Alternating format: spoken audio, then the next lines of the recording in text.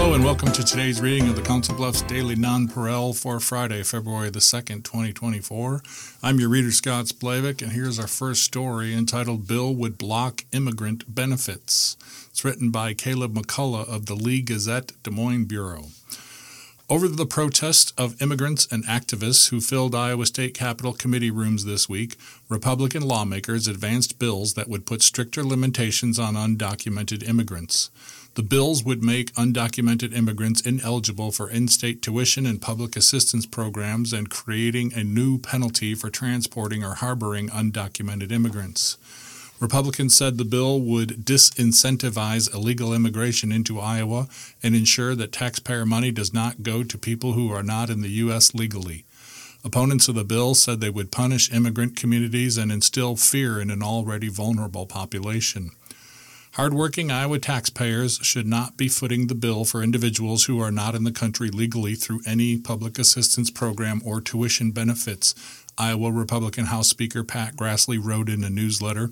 Additionally, we cannot allow our state's policies to essentially incentivize people to come to our country illegally.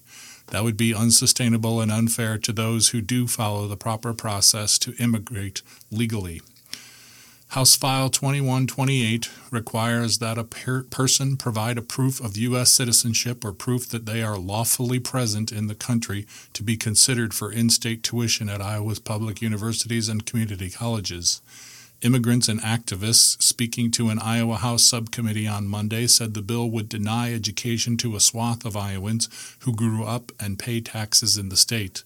According to estimates from the Migration Policy Institute, there were about 37,000 undocumented immigrants in Iowa as of 2019.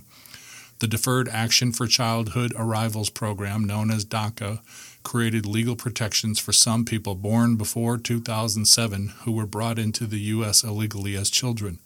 Most undocumented graduating high school students today are not eligible for DACA, according to FWD.US, an immigration political advocacy organization. Ari Davis was among the many people who spoke out against the bill on Monday. She said she came to the U.S. from Mexico at 3 years old.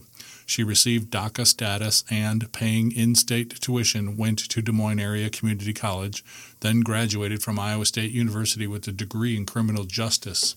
She said she has since started a family, bought a home in Iowa, and became a U.S. citizen 2 years ago. But I can assure you that I've been an American since I was 3 years old, she said. I'm here to defend the pursuit of happiness for other Americans who are lacking the legal status of American, but are American in every single other way. Representatives for Iowa's public universities and community colleges said the bill would be an administrative challenge for colleges and universities who would need to inquire about citizenship of every prospective student.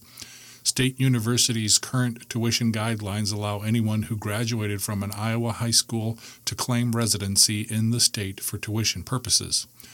The bill was passed out of the subcommittee by Republican Representatives Skylar Wheeler of Hull and Taylor Collins of Mediapolis. Representative Sammy Sheets, a Democrat from Cedar Rapids, voted against the bill, calling it a bill that's in search of a problem.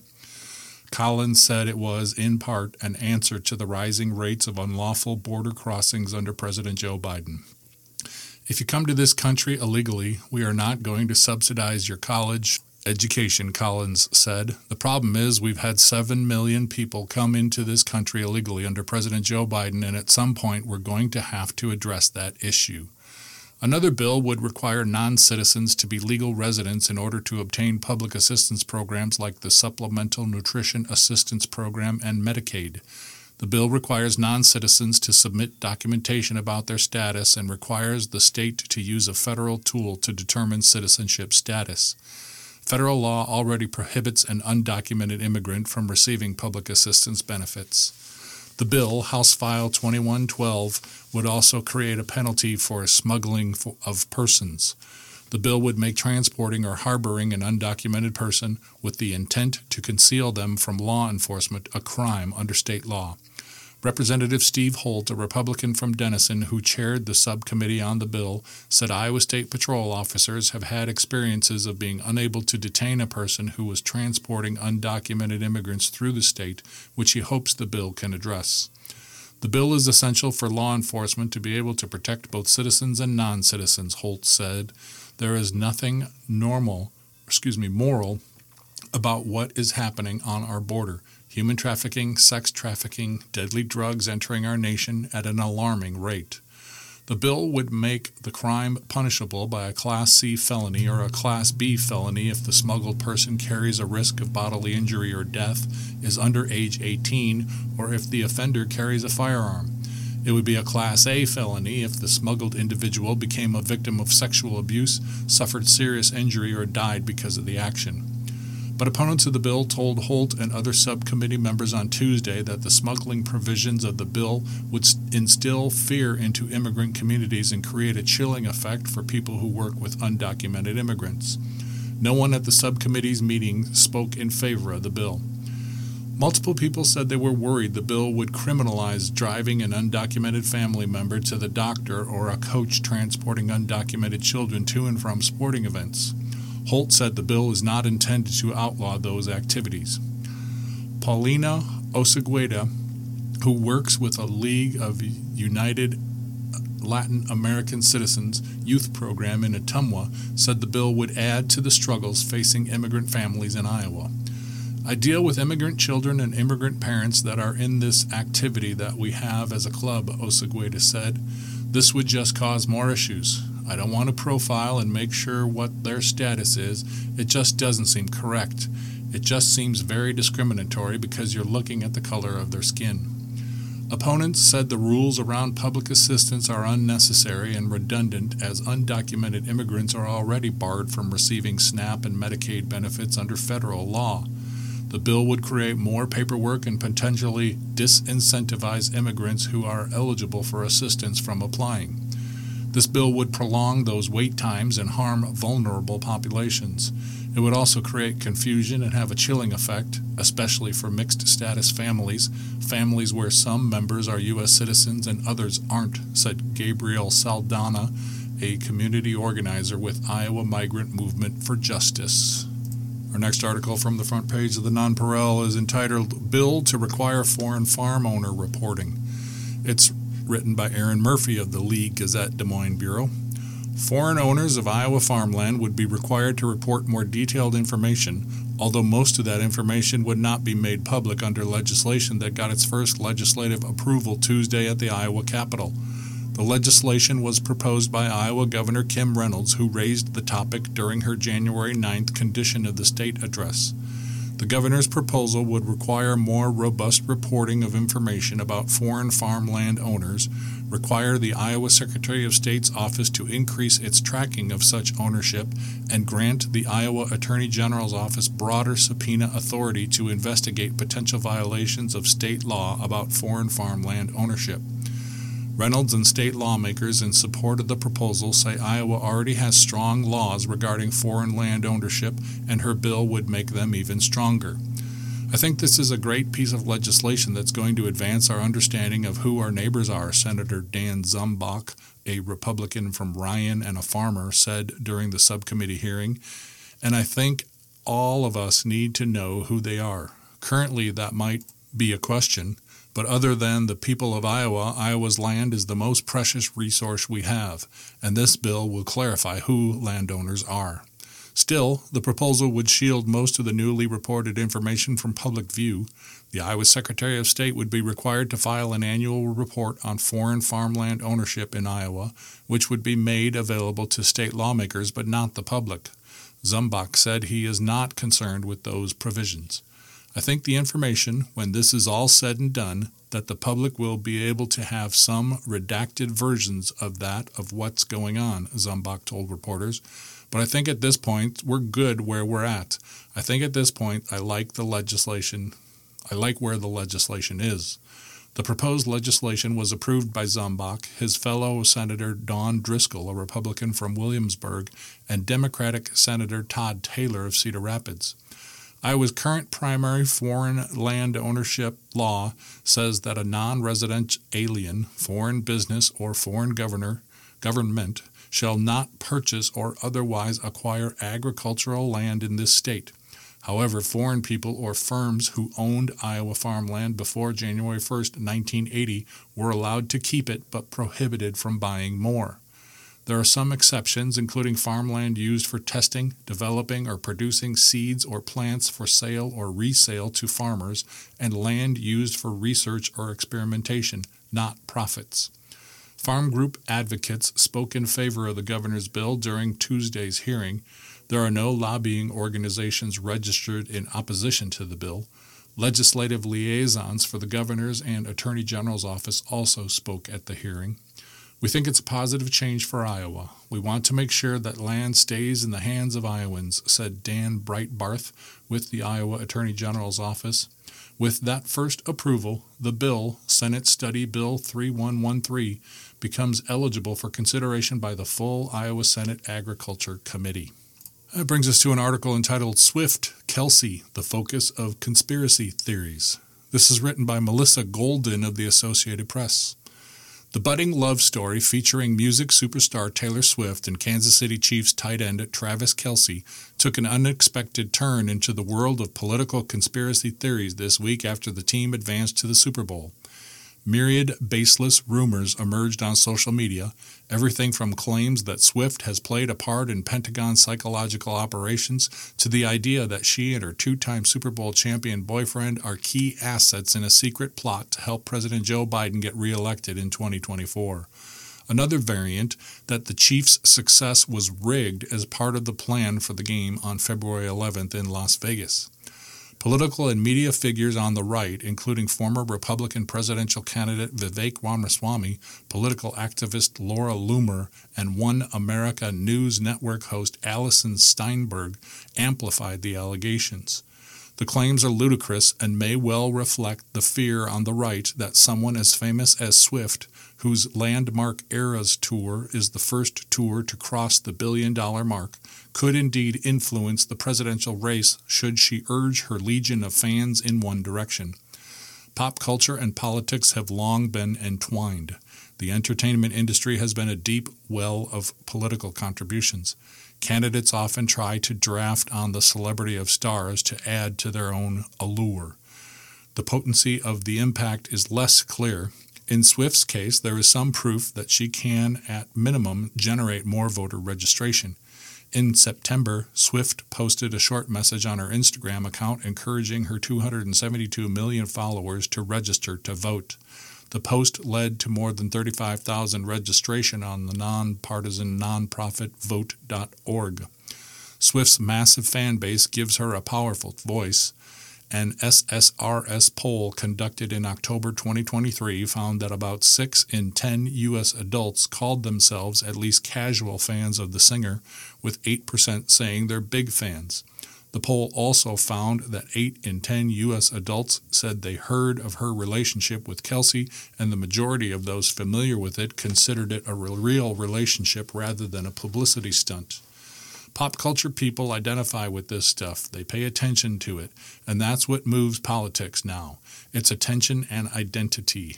Joel Penny, an associate professor at Montclair State University whose research includes the intersection of politics and pop culture, said. Indeed, Donald Trump's improbable march to the presidency in 2016 was propelled in part from the celebrity he gained from his reality television show.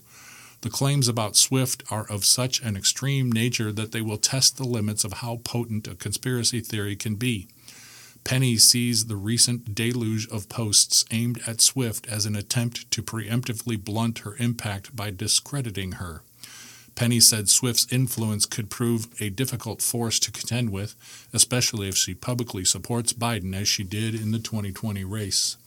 The attacks on Swift could also galvanize young voters who want to rally around her. Young people are fighting their political battles through a language drawn from pop culture, said Henry Jenkins, a professor at the University of Southern California who also studies politics and pop culture. That's what connects them. That's what they're engaged with. Both Swift and Kelce have made public statements about politics and other issues that put them at odds with the far right. Swift broke her long-standing refusal to discuss her political views in 2018 when she announced in an Instagram post that she would vote for Tennessee's Democratic Senate candidate Phil Bredesen and Democratic House incumbent Representative Jim Cooper. She also slammed then U.S. Representative Marsha Blackburn, the Republican candidate, citing Blackbird's opposition to certain LGBTQ plus rights and her vote against the reauthorization of the Violence Against Women Act in 2013. Blackburn won election to the Senate. In 2020, Swift endorsed Biden and Vice President Kamala Harris in an interview with V magazine, noting that under their leadership, I believe America has a chance to start the healing process it so desperately needs.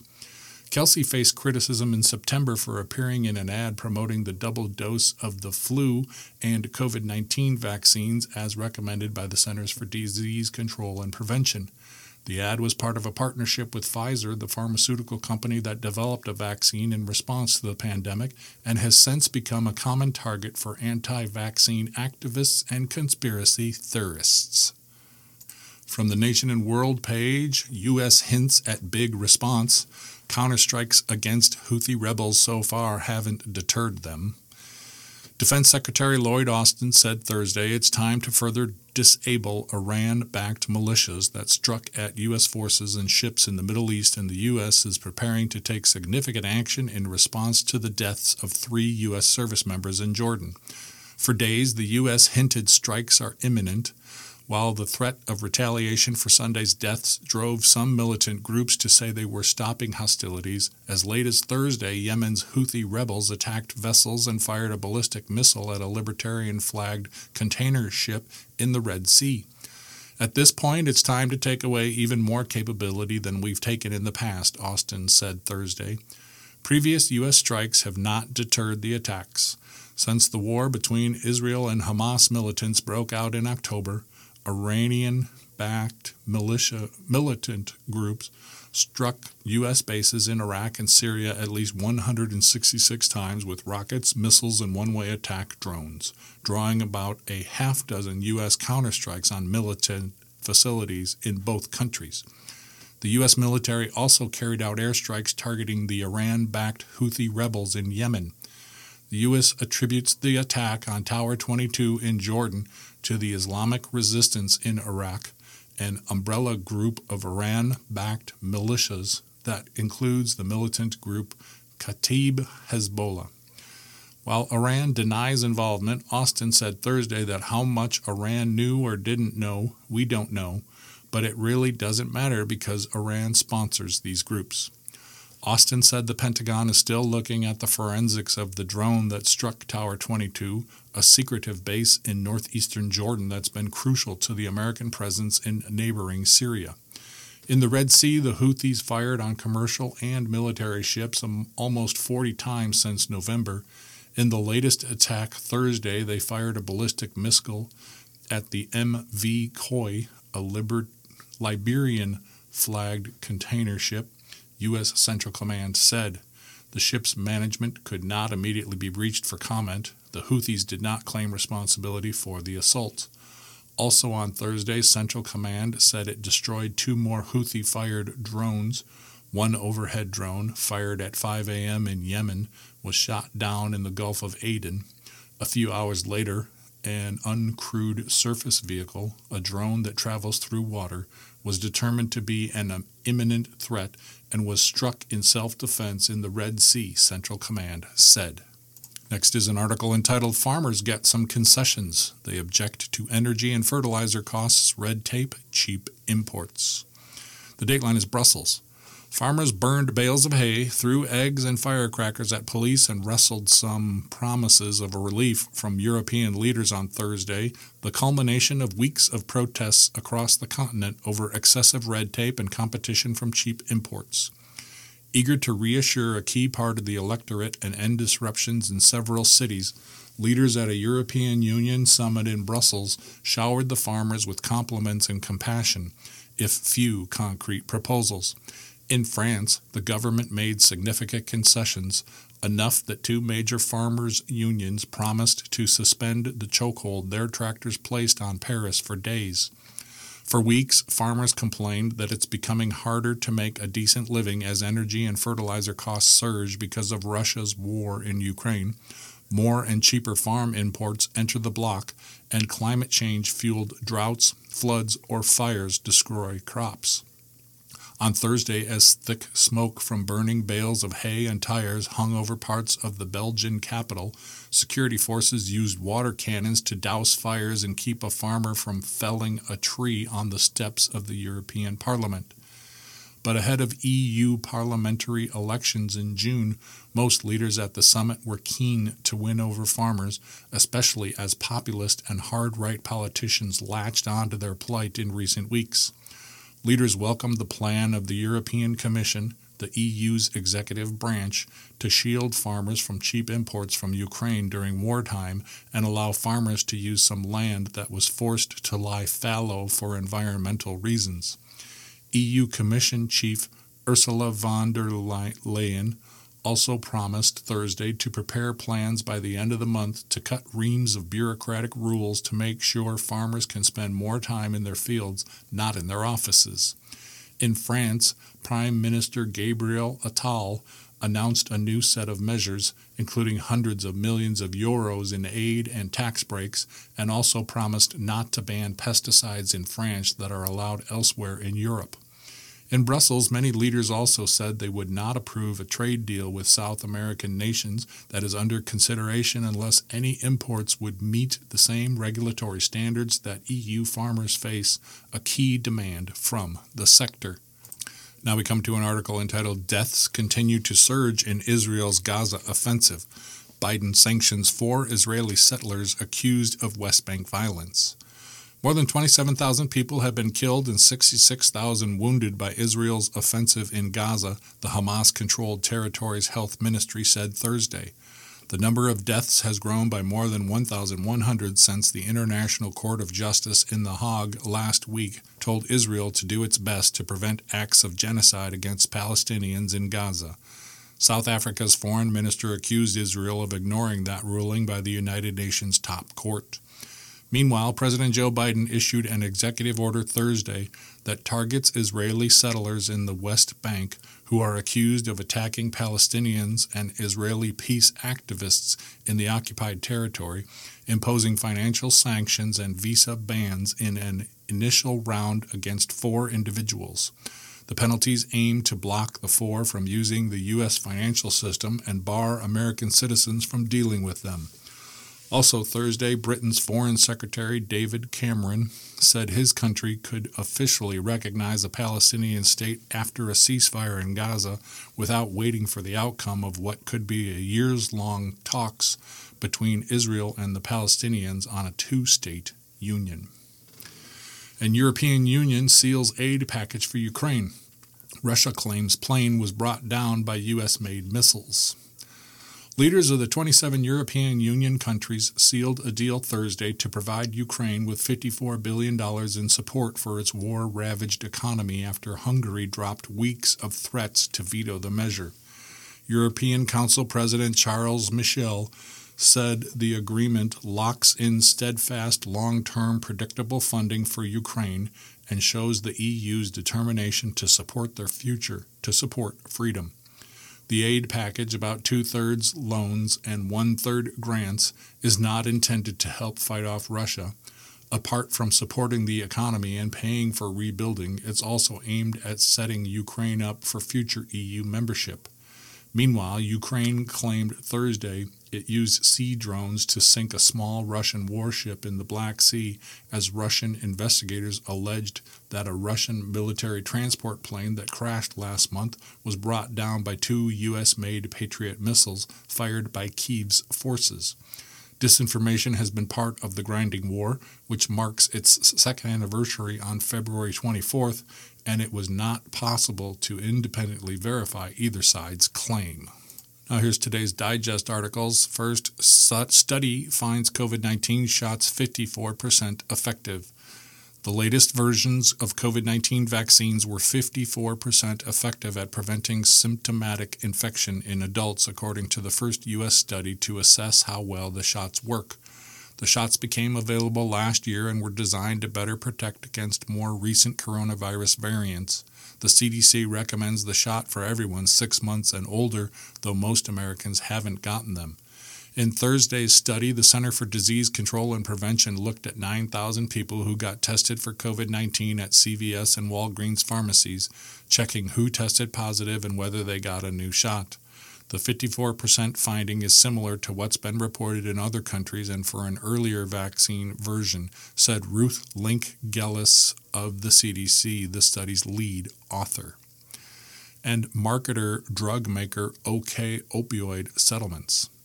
An advertisement agency that helped develop marketing campaigns for OxyContin and other prescription painkillers and a drug maker announced separate agreements Thursday worth a total of $500 million to avoid going to trial on claims that they bore some responsibility for the nation's opioid crisis. Publicis Health, part of the Paris-based media conglomerate Publicis Group, agreed to pay $350 million, part of which will flow to every state in the next 2 months, and most of which will be used to fight the overdose crisis. It's the first advertising company to reach a major settlement over the toll of opioids in the U.S. Separately, Hikma Pharmaceuticals agreed to pay $115 million in cash and provide $35 million worth of an overdose reversal drug to state, local, and Native American tribal governments. Now, under the briefly heading, first, Defense Secretary Lloyd Austin said Thursday he never told his staff to keep his cancer diagnosis, surgery, and hospitalization secret from the White House, but acknowledged he should have handled it differently and apologized. A second contractor said Thursday it reached a $25 million settlement over its role in the lead-contaminated water scandal that officials say caused learning disabilities in children and medical problems among adults in majority-black Flint, Michigan. Majority Leader Chuck Schumer said Thursday that the Senate will hold a test vote next week on legislation that would pair new U.S. border policies with war aid for Ukraine and other American allies, despite skepticism from Republicans and some Democrats. And a London judge Thursday threw out a lawsuit by former U.S. President Donald Trump that accused a former British spy of making shocking and scandalous claims in the 2016 so-called Steele dossier that were false and harmed his reputation. More than 200 staffers with the Chicago Tribune and 6 other newsrooms around the U.S. began a 24-hour strike Thursday to protest slow-walked contract negotiations and to demand fair wages. And the number of Americans filing for jobless benefits rose last week to the highest level in 11 weeks, though layoffs remain historically low. Applications for unemployment benefits climbed to 224,000 last week, an increase of 9,000 from the prior week, the Labor Department said Thursday. You're listening to the Council Bluffs Daily Nonpareil on IRIS, the Iowa Radio Reading Information Service for the Blind. All material heard on IRIS is intended solely for the use of the blind and print disabled. I'm your reader, Scott Splavik. If you have any comments on this or any other IRIS program, please give us a call at area code 515-243-6833. Now here's a personal finance column that you might find interesting. It's called Pricey Pills, Tips to Help You Save Money on Prescription Medications. It's written by Aaron Bendig of Kiplinger's Personal Finance. It has become increasingly difficult for Americans to afford prescription medications. A March 2023 study from YouGov found 37% of Americans have had to forego filling at least one prescription due to the cost. It also revealed 43% of women and 44% of people with an annual family income under $50,000 are most likely to not be able to afford prescription medication. With so many individuals struggling to keep up with the cost of prescription drugs, it's clearly saving money at the pharmacy is a concern for many. These tips can help ease the burden. Check out Patient Assistance Programs, or PAPs, and GoodRx. PAPs are managed by pharmaceutical companies to provide free or discounted medications to people who can't afford them. Typically, PAPs are contingent on financial need. For more information on how to enroll and to see if you qualify for a PAP, go to rxassist.com. or needymeds.org. Also, check out GoodRx on its website or mobile app to find the cheapest prices on prescription medications. The site compares real-time prices at different pharmacies to find the best prices and discounts. It also offers free coupons to help you pay less. Consider a 90-day supply. Opting for a 3-month subscription as opposed to a 1-month supply could save you considerable money on medication costs. Yes, you'll pay more out-of-pocket up front, but you'll shell out less money overall in the long run. Ask your doctor if a 90-day supply is a possibility and if it'll save you some cash. Save by going generic or biosimilar. According to the Association for Accessible Medicines, the average brand name drug copay was $56.12 in 2022. This is more than 9 times higher than the average copay for generic drugs, which the AAM reported to be $6.16. The AAM also found that 93% of the time the copay for a generic prescription was under $20, compared to only 59% of the time for name brand drugs. Biosimilar drugs are also good options for savings. A biosimilar drug isn't an exact copy of a name brand drug the way generic drugs are. Instead, they have a structure that is highly similar to the name brand biologic. However, since biosimilar drugs still behave the same way as a name brand biologic, they're considered just as safe and effective. Choose the right pharmacy. Filling a prescription medication at a preferred pharmacy can help you save on the cost of copays, so check with your health insurance provider to make sure a pharmacy is in your plan's preferred network. A prescription delivery service could also help you save on prescription drugs. For example, Amazon's RX Pass gives Prime members access to the most common generic medications for a flat fee of $5 per month. Walgreens' Prescription Savings Club program costs $20 a year for an individual or $35 for a family, and it offers discounts on thousands of medications. Now, an article about employment trends. Layoffs hit retail and tech sectors. Here are some companies that have recently announced job cuts. This year has already proven to be a difficult one for layoffs. A handful of companies have been making job cuts in recent weeks, bringing uncertainty for workers across industries.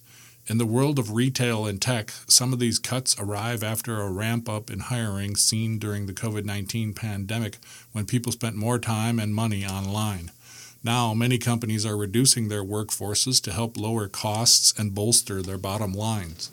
Here's some tech and retail companies that have laid off employees of late. TikTok said it's shedding dozens of workers in its advertising and sales unit. A spokesperson for the company confirmed that the social media platform is cutting 60 jobs. TikTok, which is owned by Beijing-based ByteDance, did not provide reasons for the layoffs. Riot Games. Video game developer Riot Games, which is behind the popular League of Legends multiplayer battle game, is trimming 11% of its staff.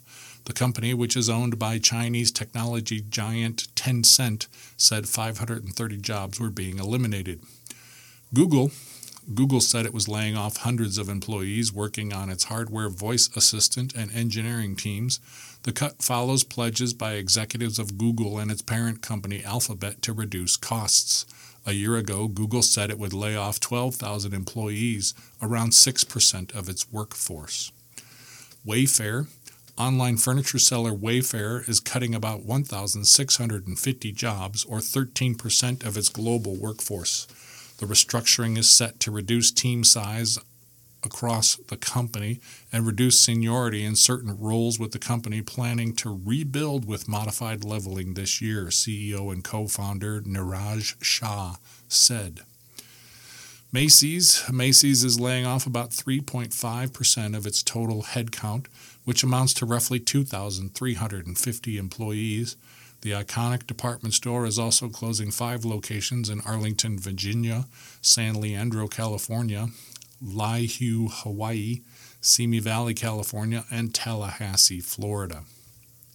Levi's Levi Strauss & Company is slashing its global corporate workforce by 10 to 15% in the first half of the year as part of a 2-year restructuring plan that seeks to cut costs and simplify its operations, the denim giant said.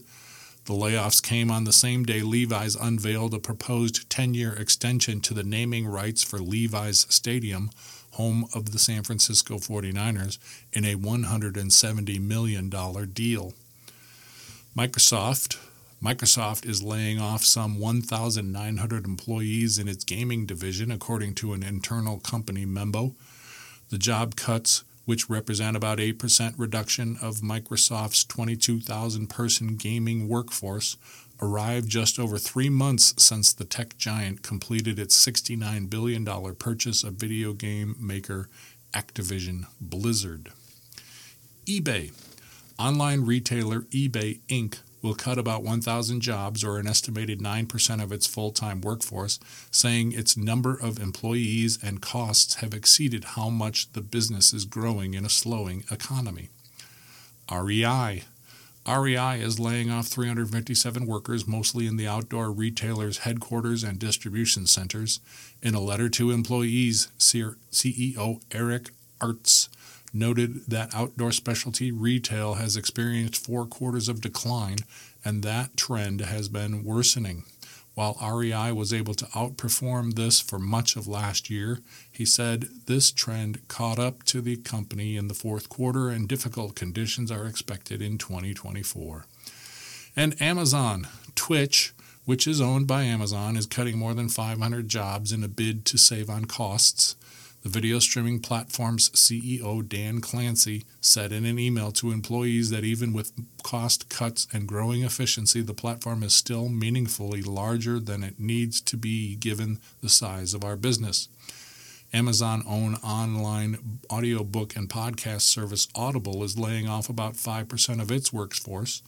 In a memo sent to employees, Audible CEO Bob Kerrigan said that the company is in good shape but faces an increasingly challenging landscape. In addition, Amazon's Prime Video and MGM Studios unit is trimming hundreds of employees as it cuts back in areas that are not delivering. There's no obituaries or opinions in today's edition of the Non-Pareil, so we'll turn to sports now. We'll start with men's college basketball top 25. Nebraska storms back to beat number 6 Wisconsin. Nebraska came back from an 18-point second-half deficit to knock off number 6 Wisconsin 80-72 in overtime on Thursday night, the second top 10 opponent the Cornhuskers have beaten this season. Rink Mast scored early in overtime to give the Huskers the lead for good, and when time expired, the students spilled onto the court for the second time this season. The first was January 9th when the Huskers beat then number 1 Purdue 88-72. C.J. Wilcher scored 16 of his 22 points in the second half. Mast finished with 20, and the Huskers improved to 6-0 at home in the Big Ten. It was Nebraska's biggest comeback since erasing a 19-point deficit against Iowa in 2013. Since the year 2000, Wisconsin had been 120 wins, 0 losses, when leading by 15 or more points at halftime. A.J. Storr matched his season high with 28 points to lead the Badgers.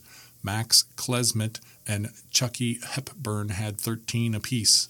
The Cornhuskers were down as many as 19 in the first half, but were able to come back as Wisconsin, which shot 55% in the first half, dipped to 36% in the second, and got sloppy with the ball. Number 11, Arizona defeated California 91-65. Omar Balou scored a season-high 22 points and grabbed 13 rebounds. Kashad Johnson added 15 points, and the Wildcats routed the Bears in Tucson. The 7-foot, 260-pound Balou scored 9 points and grabbed 4 rebounds during a 29-11 run to open the game. In NFL news, Quinn to lead Commanders. Cowboys defensive coordinator fills the final coaching vacancy. The Washington Commanders have an agreement with Dallas Cowboys defensive coordinator Dan Quinn to hire him as coach, according to 2 people with knowledge of the decision. The people spoke to AP on condition of anonymity Thursday because the team had not yet announced the move. The Commanders were the final team to fill their vacancy. All 32 NFL teams now have a head coach as of Thursday, with 7-time Super Bowl champion Bill Belichick and former Titans coach Mike Vrabel on the outside looking in. Quinn, age 53, spent the past 3 seasons running the defense for the NFC East rival Cowboys after 5+ seasons coaching the Atlanta Falcons. Quinn coached the Falcons to a Super Bowl appearance in 2016 before being fired after an 0-5 start in 2020. He became Washington's choice after Lions offensive coordinator Ben Johnson, considered a top candidate, told teams Tuesday he was staying with Detroit, and the Seahawks hired Baltimore defensive coordinator Mike Macdonald. Controlling owner Josh Harris, new general manager and head of football operations Adam Peters, and Quinn give the organization a much-desired new approach after 4 years of Ron Rivera in charge turned out to be a disappointment. Harris was committed to splitting the personnel and coaching duties this time around. Much like Peters, with the ability to hire a new coach, Quinn now gets the chance to fill out his own staff in his second stint as an NFL head coach. It remains to be seen if Eric Bieniemy returns as offensive coordinator, though that's not expected, and that position on defense is vacant after Rivera fired Jack Del Rio midway through this past season. Quinn's defense ranked 5th in the league in yards and points allowed, helping Dallas win the NFC East before losing in the first round of the playoffs. He inherits the Commanders after they went 4 wins, 13 losses, including 2 blowout losses to the Cowboys. Washington does have the second pick in the draft, more than $80 million in salary cap space, and the opportunity for Peters and Quinn to handpick the next quarterback for a franchise that has not had any consistency at the position in decades. After Johnson pulled himself out of consideration, Washington brass had to pivot to their other candidates. McDonald going to Seattle made Quinn the front-runner, and he got the job over the likes of Detroit defensive coordinator Aaron Glenn and Baltimore assistant Anthony Weaver. Falling in love, Green Bay. Jordan Love's ability to lead the NFL's youngest team to the divisional playoffs in his first year as a starter has the Green Bay Packers eager to work out a long-term extension with him. Love agreed to terms on a 1-year extension that made his deal run through 2024 after the Packers traded 4-time MVP quarterback Aaron Rodgers to the New York Jets last year. Love became eligible for another extension in May. Packers general manager Brian Gutekunst said that, "I think we'll go down that road."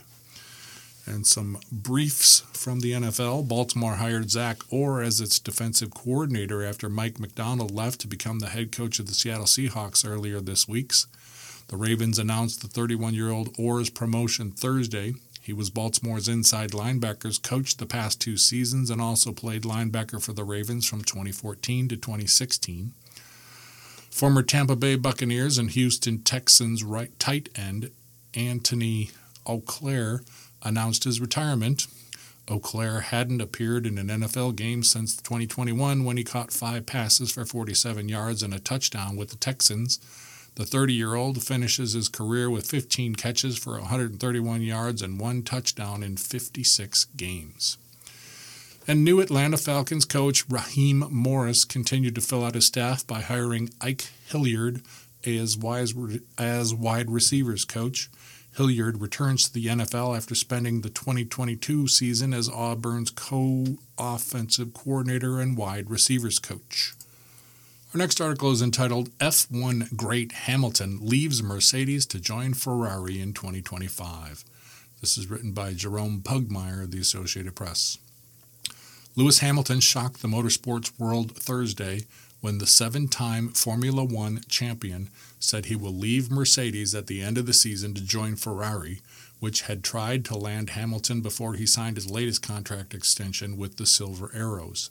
Hamilton only finalized a 2-year extension with Mercedes at the end of August.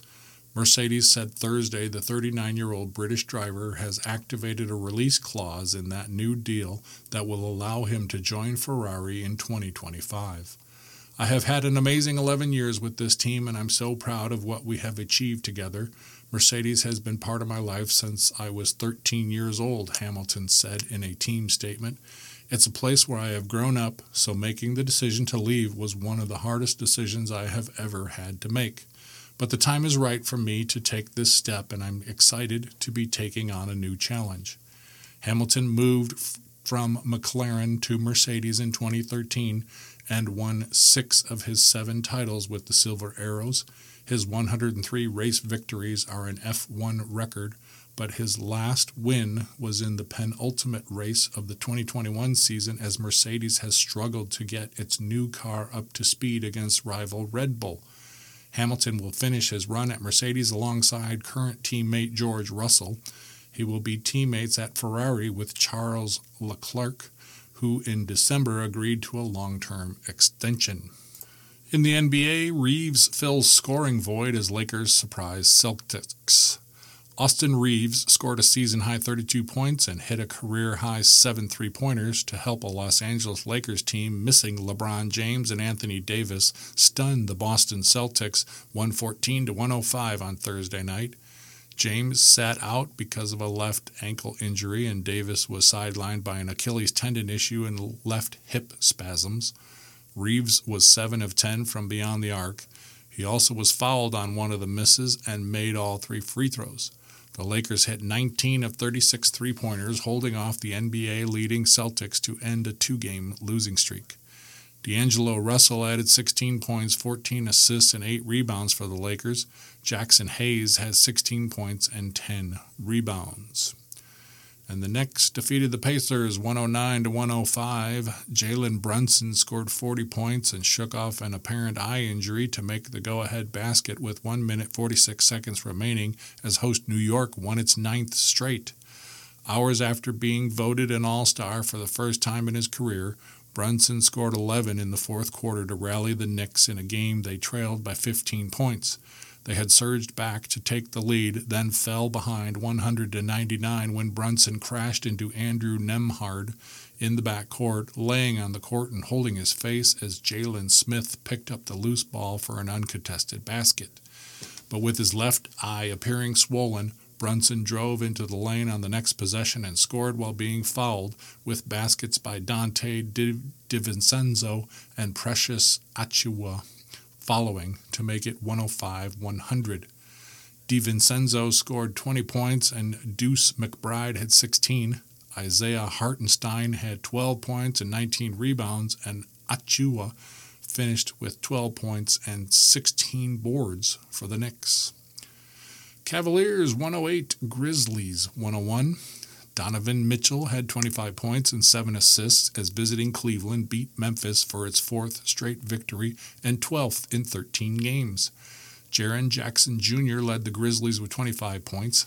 Santi Aldama had 18 points and 9 rebounds, and Vince Williams Jr. scored 17 points. And the Philadelphia 76ers took down the Utah Jazz 127-124. Tyrese Maxey scored a career-high 51 points as Philadelphia held on to defeat host Utah and snap a 4-game losing streak. Lauri Markkanen had 28 points and 10 rebounds for the Jazz, who lost their 3rd straight. Other news from around the NBA: All-Star Game reserves announced. Kawhi Leonard and Paul George of the Los Angeles Clippers were chosen as All-Star reserves Thursday, while Minnesota and New York also had 2 players selected. Anthony Edwards and Karl Anthony Towns of the Western Conference leading Timberwolves will be going to the February 18th game in Indianapolis. Stephen Curry is an All-Star for the 10th time, while the Lakers' Anthony Davis and Devin Booker of Phoenix rounded out the West reserves. Jalen Brunson was selected for the first time and was joined by teammate Julius Randle from the Knicks, who went 14-2 in January. The East had 2 other first-time selections in Philadelphia's Tyrese Maxey and Orlando's Paolo Banchero, with Cleveland's Donovan Mitchell and Boston's Jaylen Brown joining them. Embiid to miss time with left knee injury. 76ers center Joel Embiid has an injured lateral meniscus in his left knee and will miss games at least through the weekend. Embiid sat out Thursday's win at Utah and also will miss a game Saturday against Brooklyn.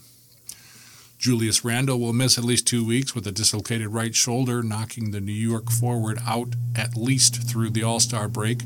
Randle was hurt Saturday after a hard fall on a drive to the basket late in the Knicks' victory over Miami. And Memphis plans to retire Marc Gasol's number 33 jersey during its April 6th game against the Philadelphia 76ers. From the NHL, All-Star Weekend has fresh look. Input helps breathe air into league's showcase event. In the aftermath of the 2023 NHL All-Star Skills Competition that was confusing, disjointed, and went off poorly in the arena and on television, Gary Bettman asked Connor McDavid for his thoughts. The long-serving commissioner wanted to know what the reigning MVP, face of the league, Edmonton captain, and the man widely considered the best hockey player in the world thought about the annual event. Several conversations with McDavid and other stars later, this All-Star Weekend features the return of some past traditions with the hope of putting some fun back into it. Back is the popular player draft, which took place Thursday night with captains McDavid, Auston Matthews, Nathan McKinnon, and brothers Quinn and Jack Hughes picking their teams for the All-Star 3-on-3 tournament Saturday. The skills competition Friday night has a new format with just 12 players participating and a focus on old-school events like hardest shot and fastest skater. I think the new format's cool, Matthew Barzal said, of the New York Islanders said. It's a pretty good indication that the NHL is trying to get more creative and keep it fun. Oh, and the winner gets $1 million. McDavid, Matthews, McKinnon, Barzal, Toronto's William Nylander, Edmonton's Leon Draisaitl, Colorado's Cale Makar, Boston's David Pastrnak, and Vancouver's Peterson, Quinn Hughes, and J.T. Miller will each compete in 4 of the first 6 events. Those are fastest skater, hardest shot, accuracy shooting, one-timers, passing, and stick handling. NHL Chief Content Officer Steve Mayer said the goal is to be the test of a true hockey player. It's also designed to go quickly and remove some of the weirdness of last year when events were split up and it was hard to follow. We've heard comments that we weren't sure what was going on, Mayer said. I think what we've done is simplified things. The events are short, they're disposable, and they're easy to follow. From around the league, legend defends itself over diversity. NHL executive Kim Davis says the league has made progress on the diversity front in response to criticism from a member of the Hockey Diversity Alliance. Former player Akim Aliu told the Canadian Press he's disappointed in how Davis and the league have not taken advantage of their chances, echoing comments he and current player Nazem Kadri have said about the HDA's fractured relationship with the NHL. I've been in the business of change work in major corporations for over 40 years, said Davis, who was hired in 2017 as Executive Vice President for Social Impact and Growth Initiatives. I don't need to be affirmed by Akeem. What affirms me is progress. The point at hand is young people and growing the game. And Lindholm learns of trade mid-flight. Elias Lindholm was on his way back to Calgary from a trip to Mexico when he learned he had been traded to NHL-leading Vancouver. When he arrived at All-Star Weekend on Thursday, a new Canucks jersey with his name and number 23 on the back was waiting for him. It was a welcome sight for the pending free agent who expected a move for quite some time. I was prepared for anything, Lindholm said. Didn't know when or what team and didn't expect to be traded in the air back from Mexico, but I'm super excited to join this team and pumped to get going. In pro golf, busy off-course Cantlay shines on it. PGA Tour board member one shot off lead at Pebble Beach. Patrick Cantlay has spent about as much time on the phone as the golf course this week as a PGA Tour board member trying to nail down a deal for a $3 billion investment. It didn't seem to affect his day at the AT&T Pebble Beach Pro-Am. On a surprising day of weather when umbrellas gave way to sunglasses, Cantlay saved par 5 times and had 8 birdies at Spyglass Hill for an 8-under 64 that left him 1 shot behind Thomas Detry of Belgium. Detry worked his own short game magic at the end, chipping in from thick, damp rough for birdie on the 18th at Spyglass to finish with 3 straight birdies and a 63. Torrey Pines winner Matthew Pavon had the best round at Pebble Beach, closing with 4 birdies over the last 5 holes for a 65. Rory McIlroy, no longer on the PGA Tour board, but offering eye-opening comments this week that LIV golf players should be able to return without punishment, was among the leaders until it all fell apart at the end at Spyglass. He was leading at 6 under, coming off 5 birdies in 7 holes when he 3-putted for bogey. And then on the par 5 7th, he drove into trouble and took a penalty drop by going some 20 yards back on his line and then moving 1 club length to the right. One problem, that rule was changed to allow that in 2019 and then changed back in 2023. McIlroy was supposed to drop on the line between his ball and the hole, so the 2-shot penalty turned his bogey into a triple bogey and he shot 71. The 80-man field, the strongest and smallest for Pebble Beach, which is now a signature event offering a $20 million purse, was mostly happy they weren't drenched from a forecast that suggested even more rain on top of the 1.5 inches that dropped overnight. The vibe wasn't quite as festive without entertainers from Hollywood and the music industry. The amateur field also was cut to 80, most of them from the NFL if they weren't running Fortune 500 companies. Deltry had 10 birdies by keeping the ball in play off the tee, key on a week of players being able to lift, clean, and place their golf balls in the short grass. The chip-in certainly helped. I felt pretty comfortable. I would put it within 3 feet, to be honest, Deltry said, and it rolled nicely, just trickled in the hole. It was lovely to watch. That brings us to the end of today's reading of the Council Bluffs Daily Nonpareil. I'm your reader, Scott Splavik. Thanks for sharing your time with IRIS, the Iowa Radio Reading Information Service for the Blind.